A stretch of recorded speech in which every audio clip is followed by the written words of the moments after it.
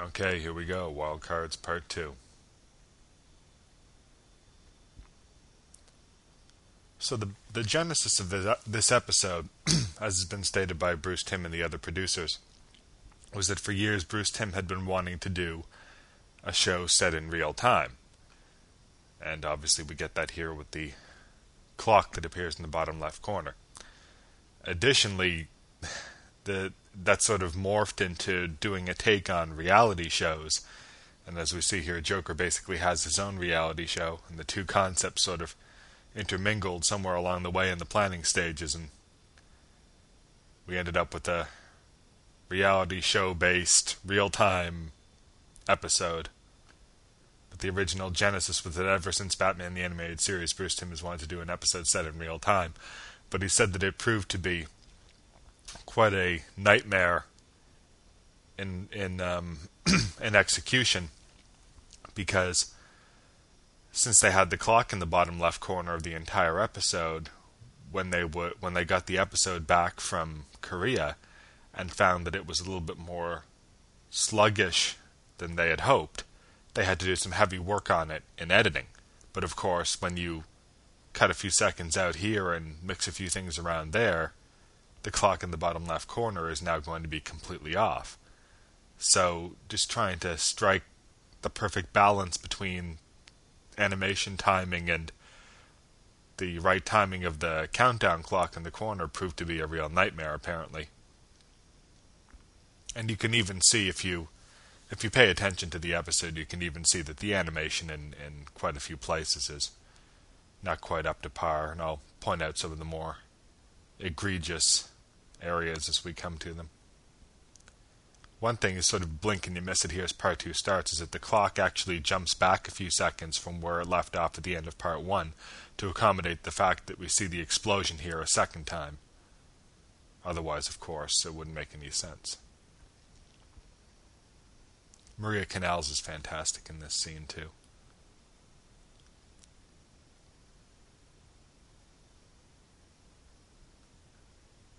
One of those bad animation moments I talked about is coming up here. She's giving John CPR and his chest doesn't move, no matter how much she depresses it. And here in a second, when she actually starts to beat on him, like wham, he's still completely still. There's no reaction from him at all.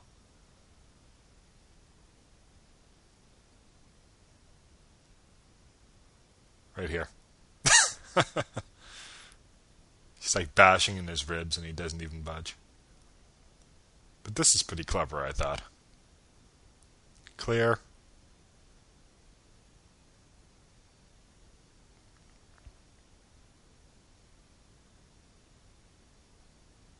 And could really use something to cut through the treacle, and there comes Joker cutting through the treacle.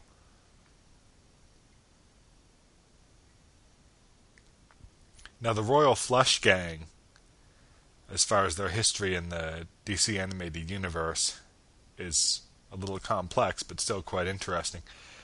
The Royal Flush Gang, from our perspective, made their first appearance in the Batman Beyond episode, Dead Man's Hand, where Terry, in the future, obviously 50 years in the future, encountered a team of thieves who fashioned themselves after playing cards, and whom Bruce mentioned had fought him and had been around decades earlier during his time as Batman. So what we see here is the original Royal Flush Gang. Now, whether this is exactly an earlier version of the team that Terry later encounters, or whether the team that Terry later encounters is an offshoot of this, because they certainly seem to have very little in common, except for their name and the style of their costumes. These mutant type characters seem to have almost nothing in common with the vaguely British aristocracy, upper class crime family that we see in Batman Beyond. But they make light of this inconsistency in epilogue when there's another Royal Flush Gang, and Amanda Waller says, well, who can keep them all straight?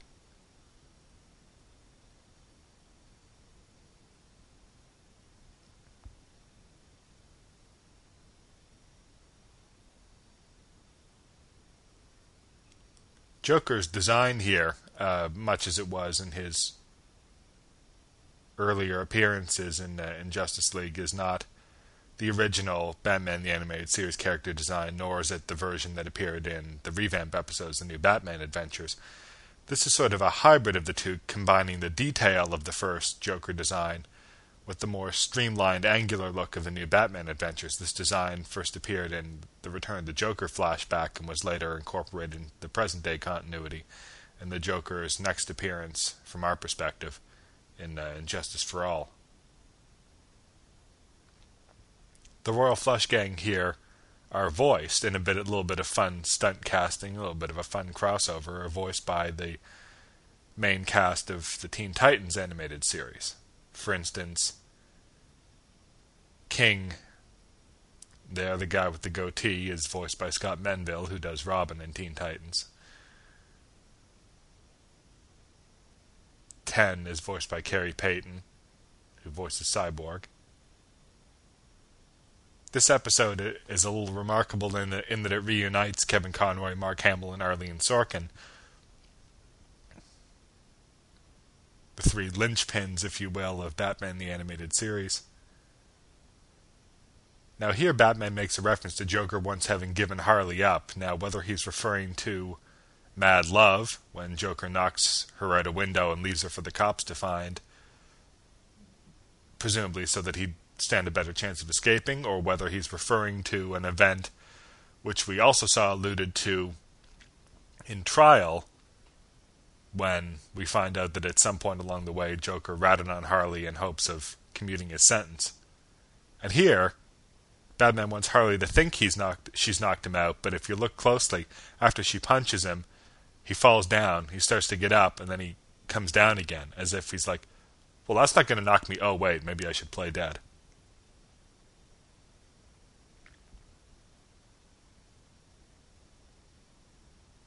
Now, I wish they'd found some way of ratcheting up the tension a little bit here, because it's a fun fight sequence, and it's good and everything, but you kind of forget the clock is there, and at this point you should be sort of biting your nails thinking, oh my god, are they going to stop the bomb in time?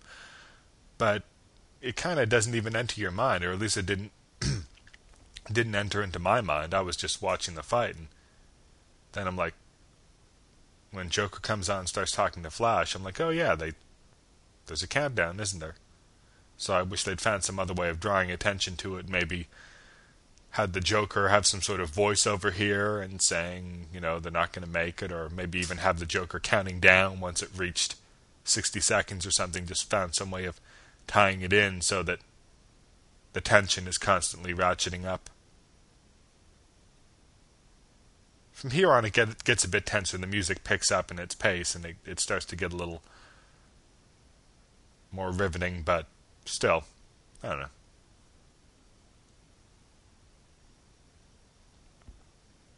Now, 10 is supposed to feel no pain.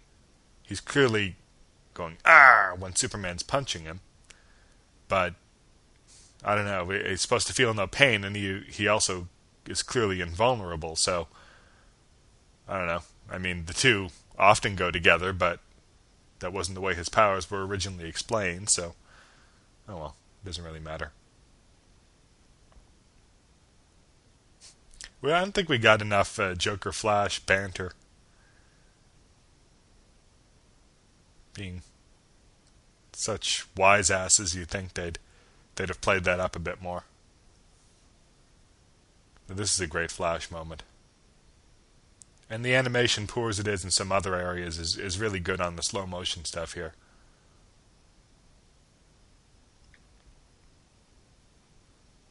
Just the dust trail he leaves behind him, and the bit coming up in a second when he runs right by King, and you see King's eyes widen in horror right there as he sees what's about to happen.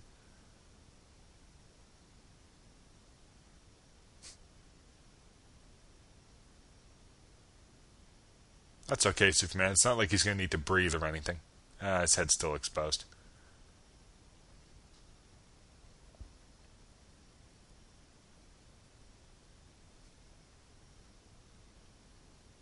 Superman and Flash have an interesting relationship in the series. Superman always seems to take no small measure of pride when Flash does something really remarkable, like a Big Brother or something. It's the same in A Better World and a few other places.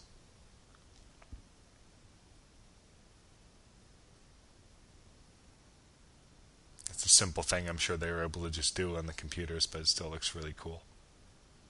And the image the Joker's about to pull up here of the Justice League is based on a piece of promotional art.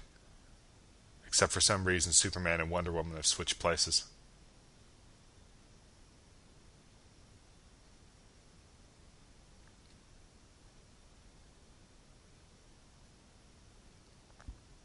Now here Joker's about to launch into his big explanation of who Ace is and what her powers are and what it means for everybody watching.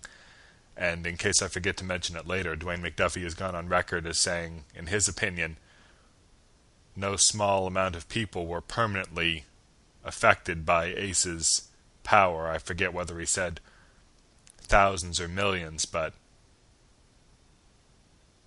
officially, according to the writers, even though the Justice League stops the Joker, many, many, many people are never the same after being exposed to Ace's powers. Now, this whole thing is later referred to in Fearful Symmetry by General Hardcastle when he says that an early Cadmus project involved, quote-unquote, those freaks that the Joker made up like playing cards. So this Sector 12 is clearly some sort of branch of Cadmus. With the men in black people and so on. They say it's a government facility, but we're as yet unaware that this is tied into all the other government facilities we've seen on the different series.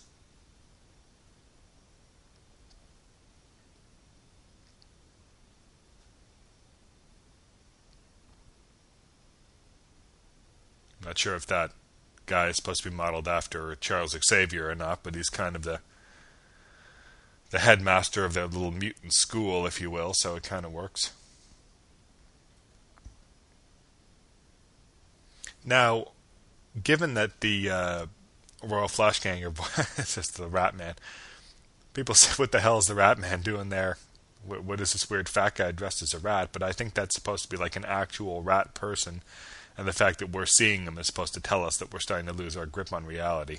But anyway, when we learned that the Teen Titans voice cast would be voicing the Royal Flush Gang, a lot of people assumed that Tara Strong, who does Raven on Teen Titans, would be voicing Ace, the sort of quiet, goth-type character, skinny as a rail, jet black hair, perpetual frown. It kind of fits. But what they ended up doing was they cast Tara Strong as Queen, and Hynden Walsh, who plays Starfire on Teen Titans, as Ace. And Ace only gets like 2 or 3 lines here. She gets a much bigger role in Epilogue. But it was an interesting choice that they allowed the actors to sort of play against type in that way. Now, I know Tara Strong is a very versatile actress. She did Batgirl and many other roles on the series, but when you're stunt casting in that way, you normally try to sort of play to type, but they went against that here, and it was sort of an interesting choice.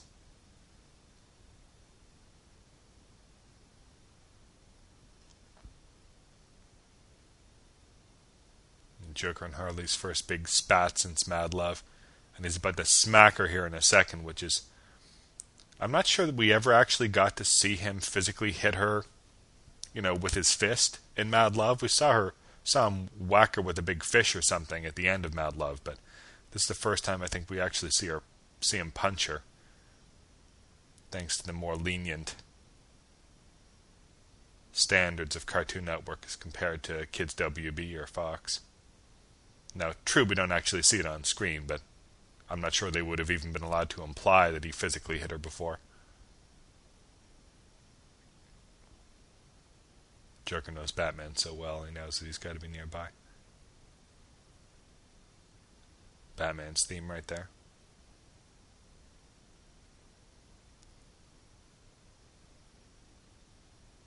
Now, this sequence, Bruce Timm said, didn't come out quite as good as they hoped either. It didn't have the sort of realities breaking down, all bets are off, almost nausea-inducing vertigo that they wanted it to have. It just sort of sat there. So they did some funky things in editing. They added some reverb to the characters' voices. They added that blur effect to the animation. And it really does help sell the whole... I mean, just the wishy-washiness of it there, and the blur really helps sell the moment. Now, what's interesting is that Joker says that Ace's powers wouldn't work on him because he's already crazy. Yet, as we're about to see in a second, he still keeps the headband that dampens her powers, and why else do that unless he's worried about being affected by her power? And then, of course, she zaps him later, and it has the exact same effect on him as it does on anybody else. So does that mean that Joker's assumption was wrong and that she can affect people even if they're already crazy? Or does that mean that the Joker is not in fact crazy? Now, if it's the latter, then it's in line with what a lot of people have theorized about the Joker, which is that unlike many other Batman villains, unlike, say, Two-Face or, I don't know, watch me now not be able to think of another example. Two-Face, we'll just go with Two-Face. Unlike Two-Face, Joker might not actually be insane. He clearly knows the difference between right and wrong. It's just that he doesn't care to observe that distinction. He'll do what he feels like and play to his own whims, regardless of whether it's good or evil. And so he's not out of touch with reality. He just doesn't really give a damn about reality. And so in that sense, is he really insane? Is he really that much different than Batman, who simply plays by his own rules, the norms of society be damned? And of course, some people might say that Batman is crazy too, but that's a whole other kettle of fish.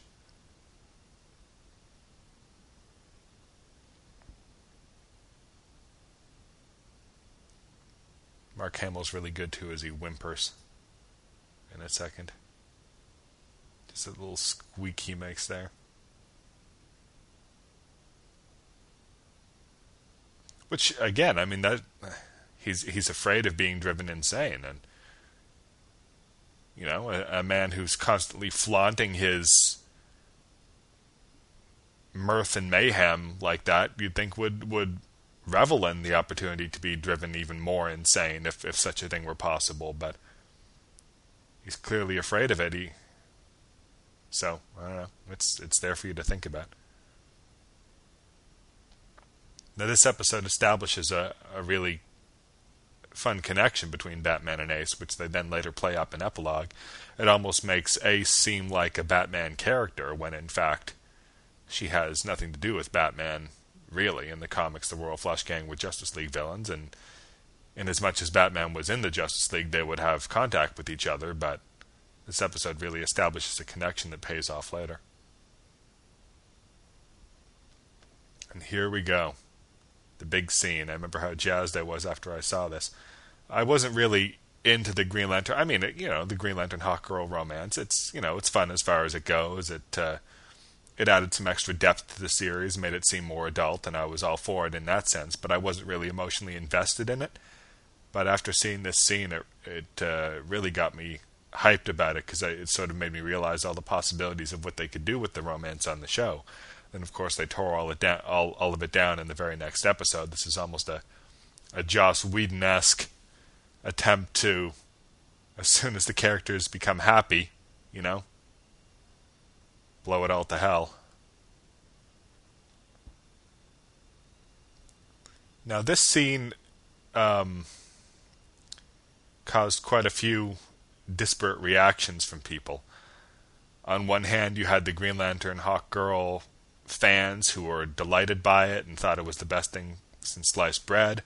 And on the other extreme, you had people who actually wrote hate mail to Cartoon Network, to Warner Brothers, and to Dwayne McDuffie, complaining that how dare you show a black man kissing a white woman on a children's cartoon show? How dare you expose our kids to this?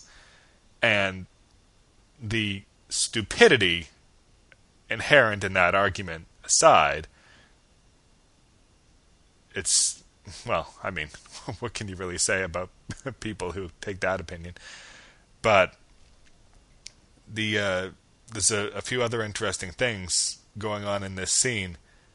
Some people thought that they were talking about race when Hawkgirl says we're so different, just look at us. Some people thought they were talking about the color of their skin, when in fact it seems clear to me that they're talking about the fact that they're of different species.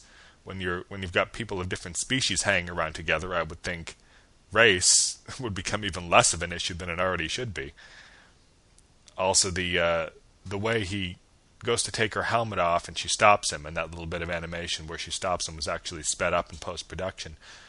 The little bit there where she tries to stop him, and the fact that we had never seen her without her helmet before in the series, led many to conclude that in Thanagarian culture, that sort of headdress, the helmet, is some sort of removing it is only to be done with those with whom you are intimate, and that it's as much a part of privacy and standard Thanagarian apparel as, say, a shirt or underwear would be to us, and that the fact that she allows him to take it off connotes that she now considers him to be very, very close to her, and she's ready to let him in to her life and become involved with him in every way.